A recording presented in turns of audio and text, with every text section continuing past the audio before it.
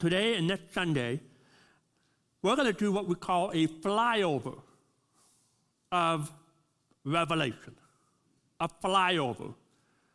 Maybe you have an iPhone and you open up the Apple map, and you understand what I'm talking about, the Apple map, and you can look at any major city.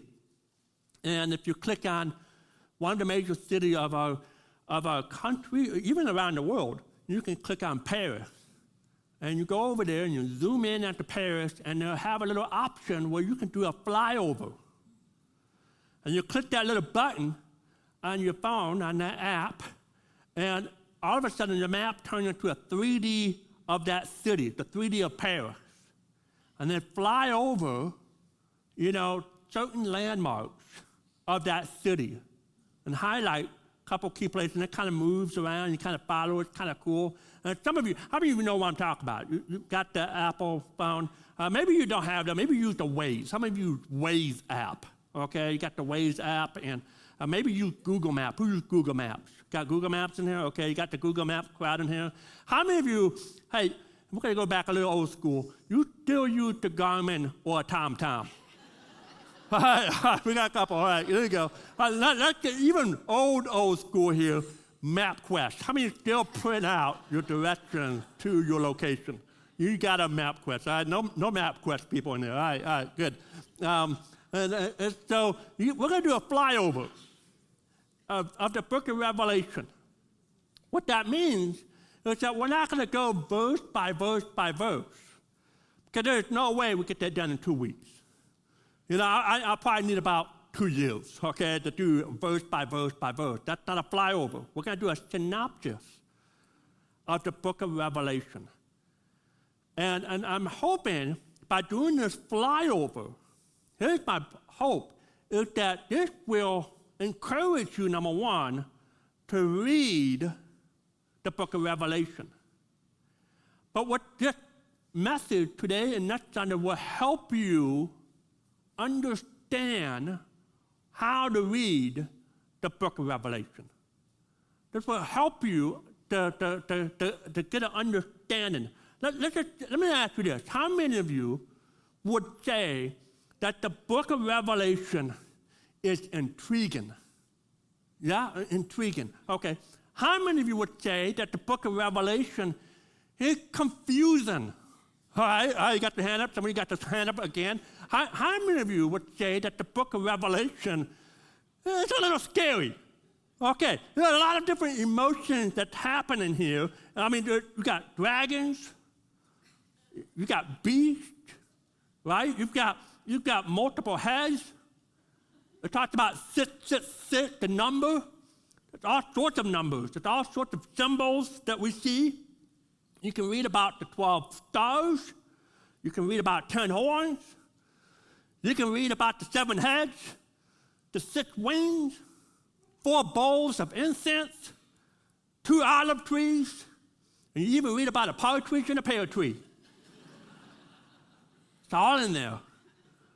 All sorts of different stuff. And the challenge is this, is that so many people, when they think about reading it or they start reading it, they get scared, they get creeped out about it, they freak out. And the problem is that you don't know how to read it.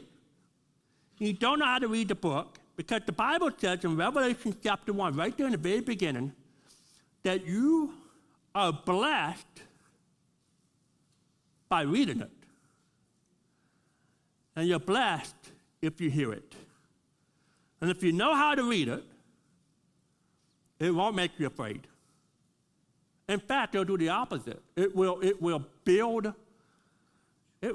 up your faith when you understand how to read the revelation that God gave to the Apostle John.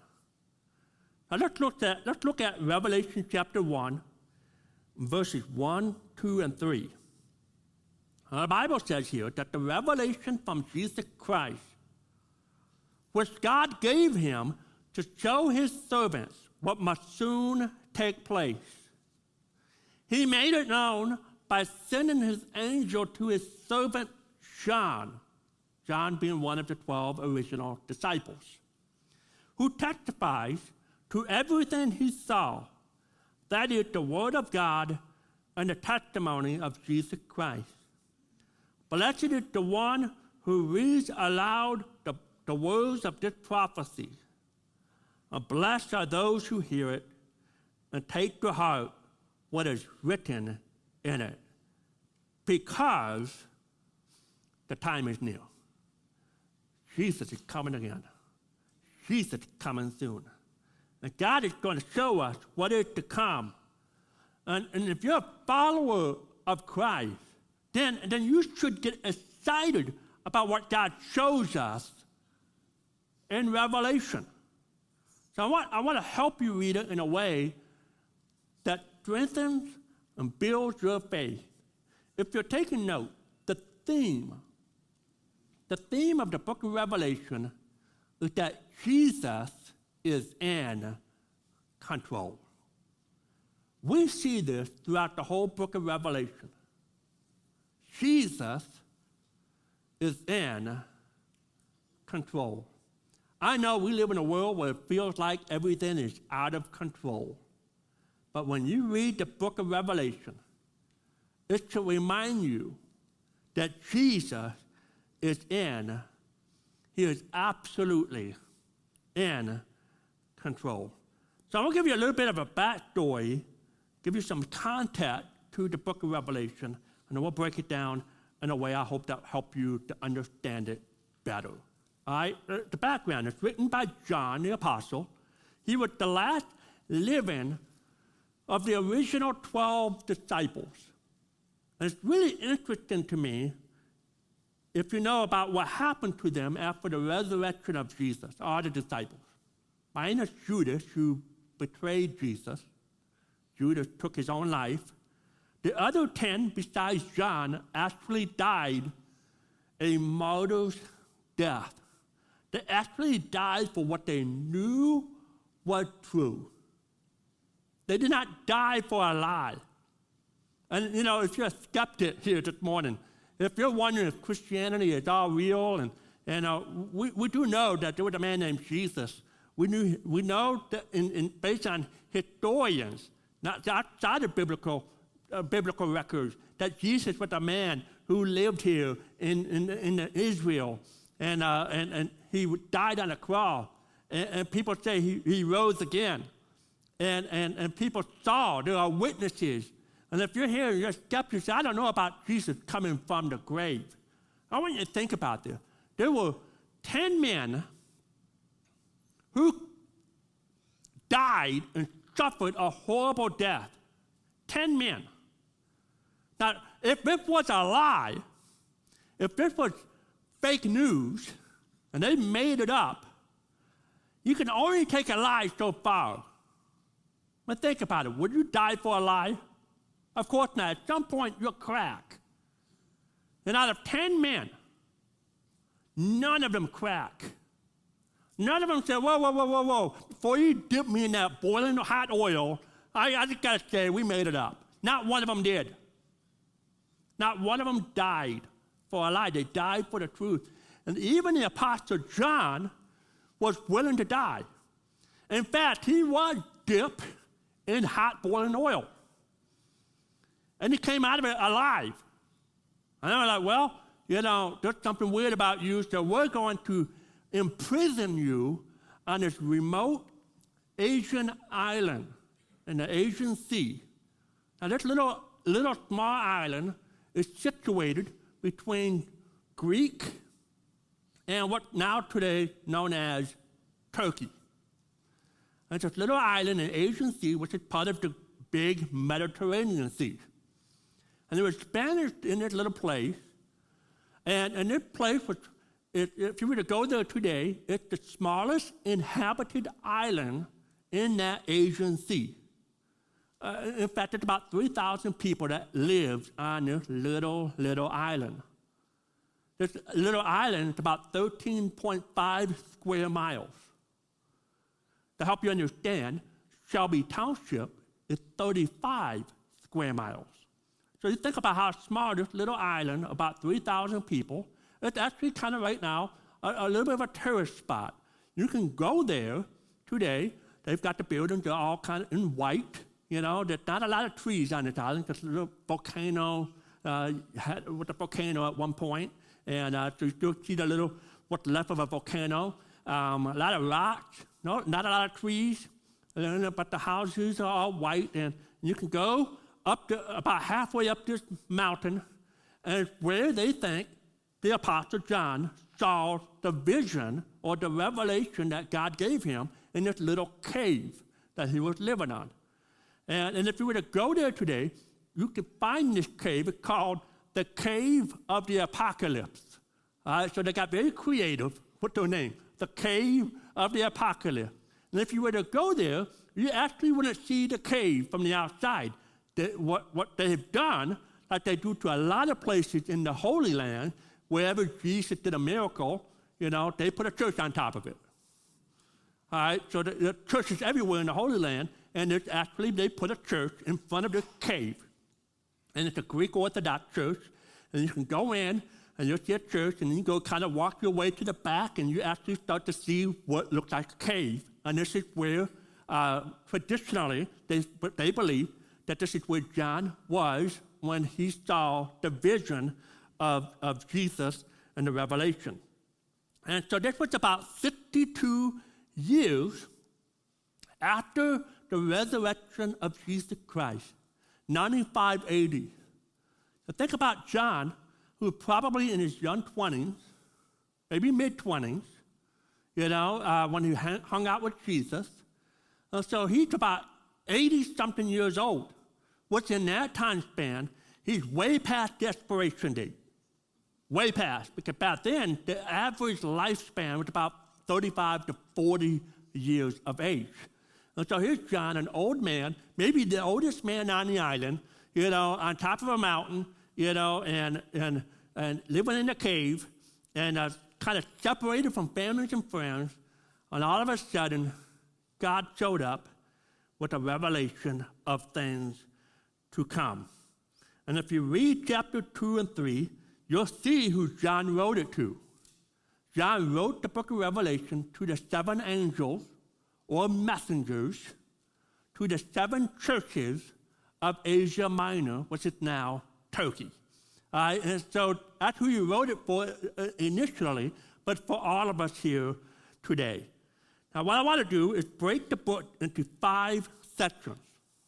We're only going to cover 2 sections today, which means you have to come back next week. All right? Now, you're going to see in the handout notes 3 sections. You know, we're not going to even get to the 3rd section. All right? And don't worry if you lose your note next week. We'll fix it up, and next week you'll see, you know, a new set of handout notes and a quick review of section 1 and 2, and then we'll break down 3, 4, and 5 next Sunday.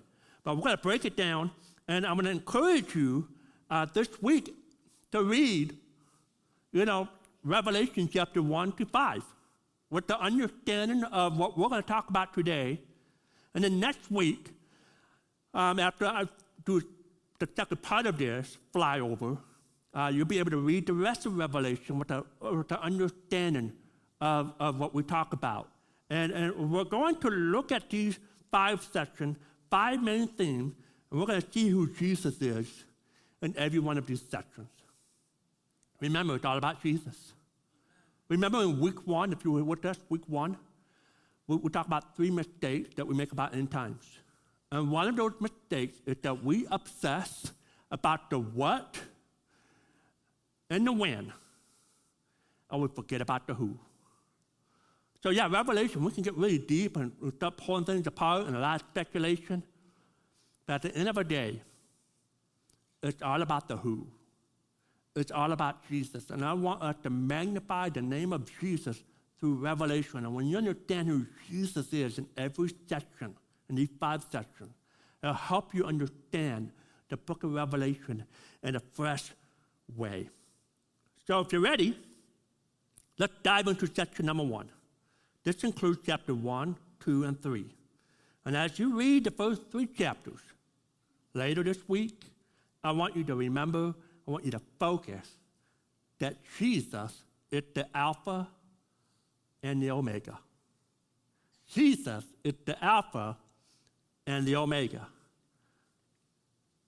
You'll see a subtitle in your handout notes, and the subtitle is that Jesus is returning soon. Jesus is returning soon. Let's look at what the Bible says.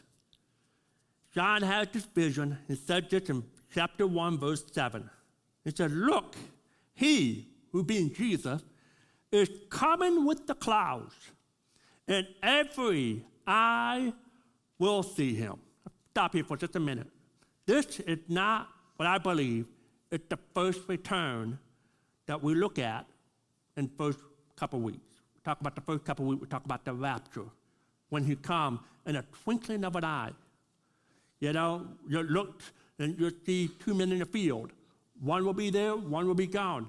And we're not going to know what happened all of a sudden. It could be like, what just happened? It's that quick. And not everyone can see that return of Jesus. But this is right here. It's the second coming, I believe, the second coming of Jesus. The first time he comes for his church. The second time he comes with his church. He said, look, he, Jesus, he is coming with the clouds, and every eye will see him, even those who pierced him, even those who spit on him, even those who drove the nails, even those who commanded the nails to be driven into his hands and feet and put him on the cross. They will see him. And all the peoples of the earth will mourn because of him. So shall it be. Amen. And it goes on in verse number 8. Jesus said to John, I am the Alpha and the Omega, the Lord God who is, and who was, and who is to come, the Almighty. He says, I am the Alpha and the Omega. Now, Alpha is the first letter of the Greek alphabet. And Omega is the last letter of the Greek alphabet. See, in our language, Jesus would have said, hey, I am the A and the Z. That's how he would have said it. I am the A and the Z. I was there before the beginning of the world, and I'm already in the end. He would have said, if you want to know what's going to happen, you don't need to worry, because I have written the last page of the book. Jesus has written the last chapter. And if you're a Christian, this should be something that we should not be afraid of. No. We should not be scared. Because we know, and I know, what happens at the end of the book. We know that Jesus wins. I told this story in the first service. When I was in college, I played on a softball league. And in the softball league, you know, our team showed up for the specific game, and the other team didn't really show up. Maybe 6 or 7 guys, but they didn't have enough to field a full team. So, you know, the umpires give you guys 5 minutes to, you know, hopefully maybe some of the rest of the people will show up. And we waited 5 minutes, and before you know it, no one else showed up for the other team. So the umpire called the game. Game's over. You know, our team won by forfeit. And we're like, all right, you know, we won by forfeit. But we had everyone showed up. We had bench players.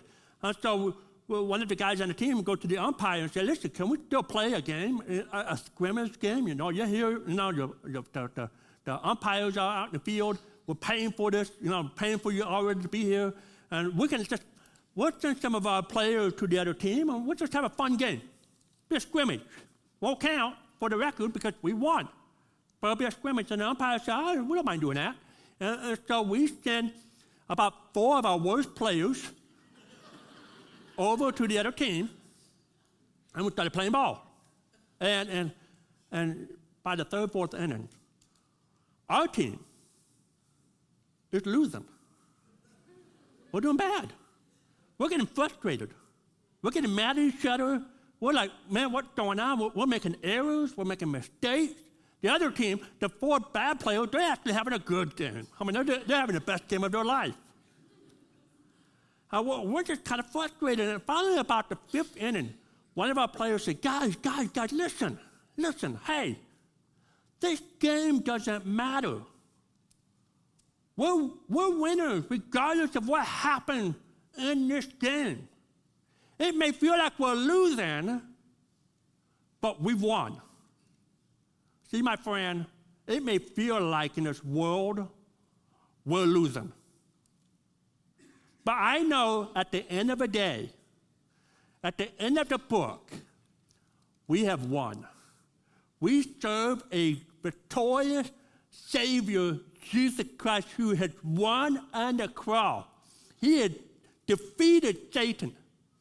And right now, Satan might feel like he's having his heyday, and things don't feel like it's going well for us. But we're actually winning. We win. The back of the book. I am Alpha, I am the Omega. I am the first, and I am the last, the beginning and the end. And I will show you how it ends. And it ends with good news. We win.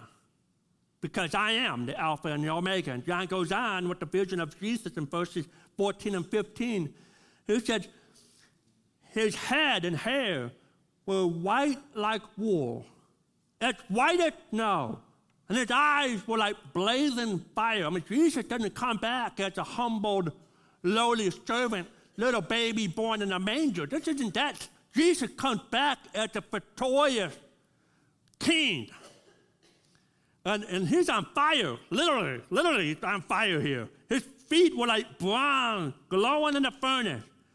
And his voice was like the sound of rushing waters. It goes on to say in verse 16, in his right hand, he held 7 stars. Now, you're saying, well, how in the world is he holding on to 7 stars? And you need to understand, in Revelation, not everything is literal. A lot of symbolism. And what we know about the 7 stars, we'll see this later in the same chapter. The 7 stars represent the 7 angels, the 7 messengers of the 7 churches that I mentioned earlier and found in chapter 2 and 3.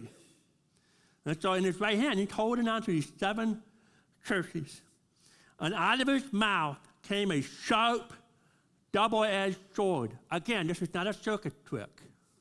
Not what happened. Jesus didn't show up to John and say, hey, watch out. I got a magic trick to show you, and pulls out a sword. That's not what this is. It's, again, another symbol. We know the double-edged sword based on the book of Hebrews, that the sword is actually the word of God. Out of his mouth comes the word of God. It's a theme that we'll see over and over and over again. And the Bible says in verse number 16 that Jesus' face was like the sun shining in all its brilliance. You ever seen a diamond ring? You put it in the sun, and no matter how you look at it, it's supposed to be the beautiful look. You see the color coming through. Jesus' face, in every way you look at it, it can be outstanding and awesome. It goes on to say in verse 17 that when John saw him, he said, when I saw him, I fell at his feet as though dead. It's interesting to me that John, known as the beloved disciple, the beloved, Jesus loved them all, but he had a very special friendship with John. John even writes about how before and after dinner he would recline in the lap of Jesus, which was customary for friends to do in that time period. They just kind of relax together. It's a very, very close setting among friends. But when Jesus returned in Revelation chapter 1, when John saw the vision, Jesus doesn't come as a buddy-buddy. Jesus, he's the Alpha and Omega. And in the presence of Jesus, John falls on his face in awe of him and worship as though dead. But notice what Jesus does. Jesus placed his right hand on John. And he said, do not be afraid. Don't be afraid. He said, I am the first and the last. I am the living one. And here's the gospel, which we'll see over and over and over again in Revelation. We see the gospel. Jesus said, I was dead. And behold, I am alive forever and ever. And I hold the keys of death and Hades. He said, I am the Alpha and the Omega, the first and the last. I'm the beginning and the end. I hold the keys of death and hell. And if you see Jesus in Revelation, it should build your faith. In these verses, Jesus reminds John that I am in control. Don't be afraid. Don't be afraid. When you leave here today and you start turning on the news channel, don't be afraid. Don't be afraid. We're not on the losing side. We're winning. Jesus is in control. He is the Alpha and the Omega, the soon returning King of Kings for his church, the bride. Section number 2. As you read chapters 4 and 5, ask yourself, who is Jesus in these 2 chapters? And the answer is that Jesus is the Lamb of God. Jesus is the Lamb of God. 28 times in Revelation, Jesus is called the Lamb of God. 28 times. What is the main theme of this section? The subtitle is that Jesus is the Lamb of God who is worthy to open the scroll. He's worthy to open the scroll. And you might be saying, well, what is the scroll? What is that all about? And if you read in chapter 4 and 5, what you'll see is that God is on his throne, and in his hand, God holds a giant scroll that's sealed with 7 different seals. And the scroll is kind of like the last will and testament, so to speak, a declaration of what's about to happen. And so John's like, well, I want to see what's in the scroll. Someone needs to open the scroll. And so the angel said, well, who's worthy to open the scroll? And everybody looks around heaven, and they can't find nobody to open the scroll. And John begins to kind of panic and begins to weep. He said, who is worthy to open the scroll? And all of a sudden, we see in verse number 6, John said, and I saw a lamb. I saw a lamb, which is Jesus, looking as if it had been slain. Remember, Jesus was slain on the cross for our sins. He's standing in the center of the throne, encircled by the 4 living creatures and the elders. And they sang, in verse number 9, they sang a new song. And here's the song that they sang. He said, you are worthy. Jesus, you are worthy to take the scroll and to open its seals. Here again is the gospel. Because you were slain, and with your blood you purchased men for God from every tribe and language and people and nation. Jesus is the Lamb of God. Now, some of us might say, well, I don't understand that image, the Lamb of God. I don't get it. Well, this would have been a very incredible, powerful image for John's readers, because they would have remembered John the Baptist. And when John the Baptist was out in the wilderness preaching about a man who was going to come, who is greater than he, the Lamb of God who takes away the sins of the world. And John's readers would have also been very aware about what was known as the Passover in the Old Testament. Passover is something that's still being celebrated today. Passover is like a holiday, a Jewish remembrance equivalent to our Independence Day on 4th of July. This was Passover. They celebrate their independence from bondage from Egypt. And if you remember the story, there were 10 plagues. Moses and Israel were, going against Pharaoh, and they had God on their side. And they kept going at Pharaoh, so you got to let my people go. Pharaoh said no over and over and over again, that 10th plague, God told Moses to instruct the people to take a spotless lamb, to kill it, and to take the blood of that lamb and to smear it on the doorpost of their homes. And that night, the death angel came, and if the blood was not sprinkled on the door of their homes, the death angel would go into that house and would kill every firstborn living in that home. But if the death angel saw the blood on the doorpost of the house, he would pass over and go on to the next house. And the blood on the doorpost was a foreshadow of the blood of Jesus that he shed on the cross.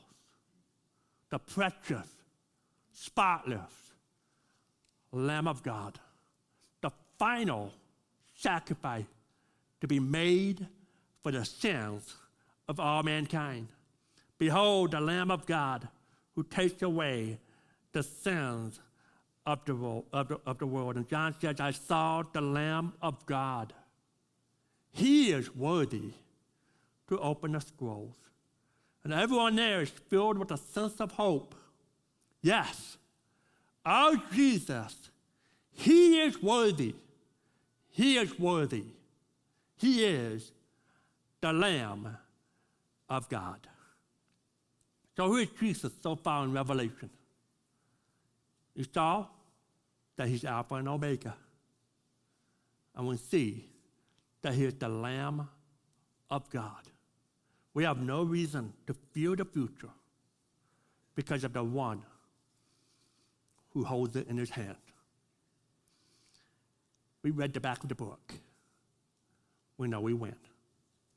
We're on the winning side, even when it feels like we're losing. But there may be someone here this morning. You don't know Jesus. You don't have a relationship with him. I invite you to get off the losing team and be a part of the winning team. The team that wins is where Jesus paid for that win. He died on the cross for that win so that we can live a Christian, victorious Christian life because of the spotless Lamb of God. And when you join teams, when you switch from the losing to the winning team, even though it doesn't look like we're winning, we are. We are winning. The world might think they got us. Satan might think he's winning, but he's losing.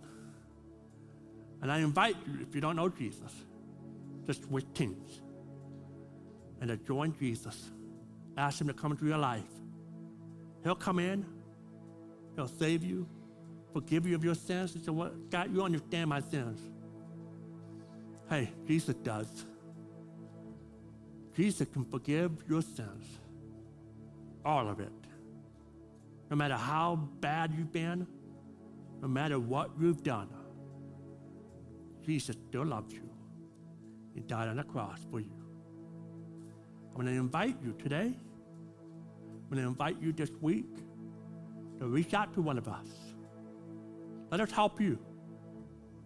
And say, well, Scott, I don't want to bother you. You guys are busy. No. That's a lie from Satan. Satan can get in your mind and say, don't bother us. No, it will be our highest honor. It will be our highest honor to spend time with you to make sure you understand what it takes to be on the winning team and to find your destiny in heaven. You won't waste my time. The most important thing is why we're here. And so don't put it off. Don't put it off. Why? Because Jesus, he could come back this week. He could come back this week.